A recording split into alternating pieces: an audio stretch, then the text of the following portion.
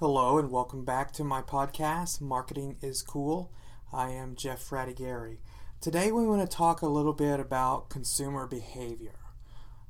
Basically, the whole idea behind this topic is the notion that companies need to fully understand their market, fully understand their consumers, fully understand potential clients or prospects in order to better be able to design goods and services to create significant value to meet their needs. So in essence, this is just doing your homework.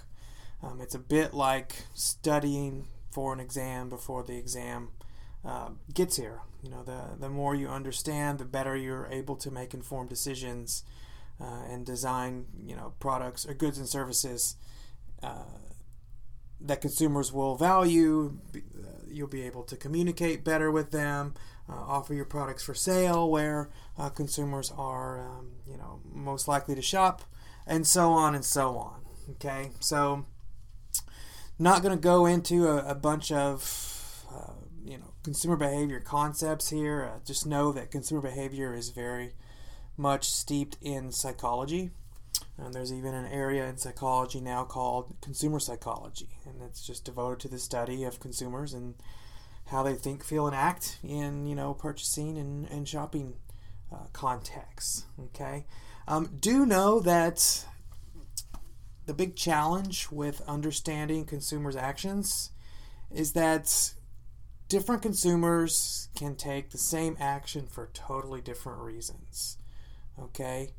The reasons to buy a Snickers bar, for example. Some buy it because they're hungry. Some buy it because they're craving something sweet. Some buy it because maybe their favorite alternative is not available. Some people buy it because their parents always bought it. And so there's a lot of different reasons. And so you can kind of muddy the water, so to speak, when trying to figure out every single reason why consumers buy. But know that some things that do influence this buying process, the first one is just the situation. The current situation you find yourself in will greatly influence your decisions. You're on the way home from work, you're in a hurry, or you're tired, you don't want to go to the supermarket, but you need milk. What do?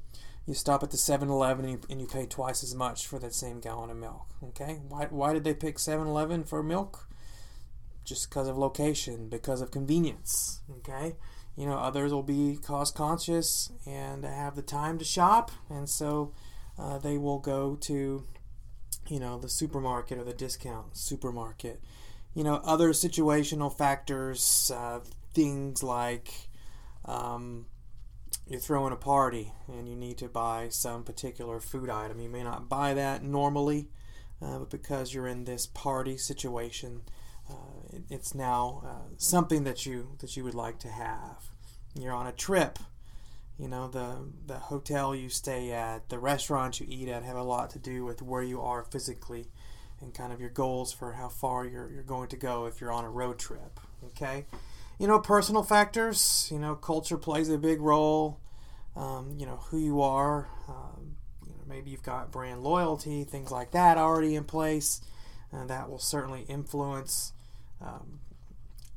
buying behavior. Psychological factors, what is your current mood? What is your current, mental state? If we're in a bad mood, we may opt towards, treats, things to make us feel better. If you're in a really great mood, maybe it's the same, but maybe good mood leads you to make other purchasing decisions. Maybe it leads you to go out to dinner instead of eating at home. Okay, so psychology plays a huge role. Societal factors. What is it about your society that impacts the purchases you make? Family is a huge influence here. We all buy certain brands that our parents bought, and so it's just always been the brand to have. And so that's what we do. Okay, I mentioned culture earlier. Culture, certainly can fall into this as well. Okay, something else we talk about in consumer behavior, just kind of real quick, is a concept called involvement. Just basically, different people have a different degree of relevance towards different product categories, towards different shopping, contexts, towards lots of things. So consumers who are very highly involved, say in a product category, they're going to spend lots of time weighing the options, gathering lots of detailed information, maybe technical information, and spending some time to make a decision.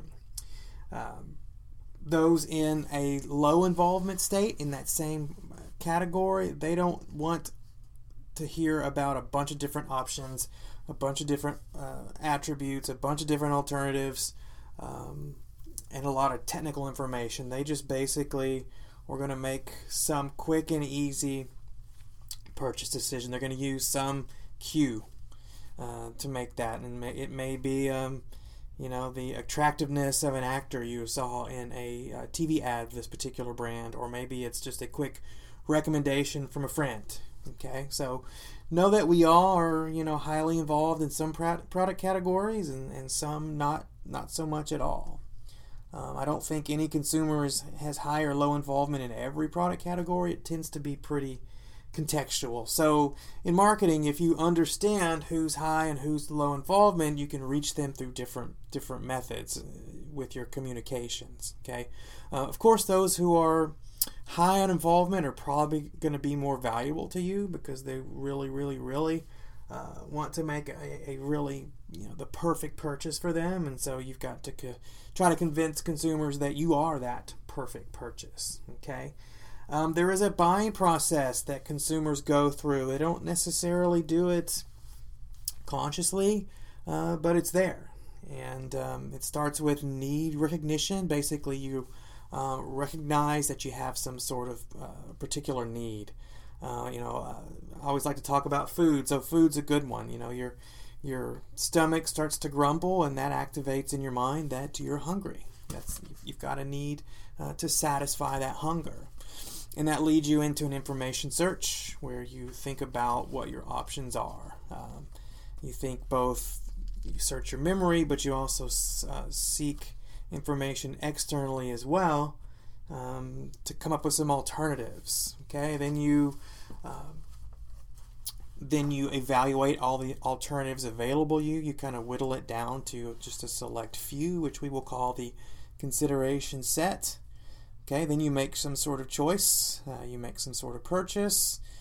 You then have the post-purchase phase of the consumer decision process where, what happens after you've made the purchase. It's very important in marketing that we don't stop our understanding consumers with the purchase, because we want to know what happens after that. What do they do with the product? Is it more for gift giving, or do they consume it themselves? If it's a food product, what do they consume? What do they eat it with? Do they eat it immediately? Do they store it? What happens to the packaging once the product has been consumed? Seems weird, but that actually is something we consider. Okay. Other things that happen in the post-purchase phase is, do you tell others? Okay.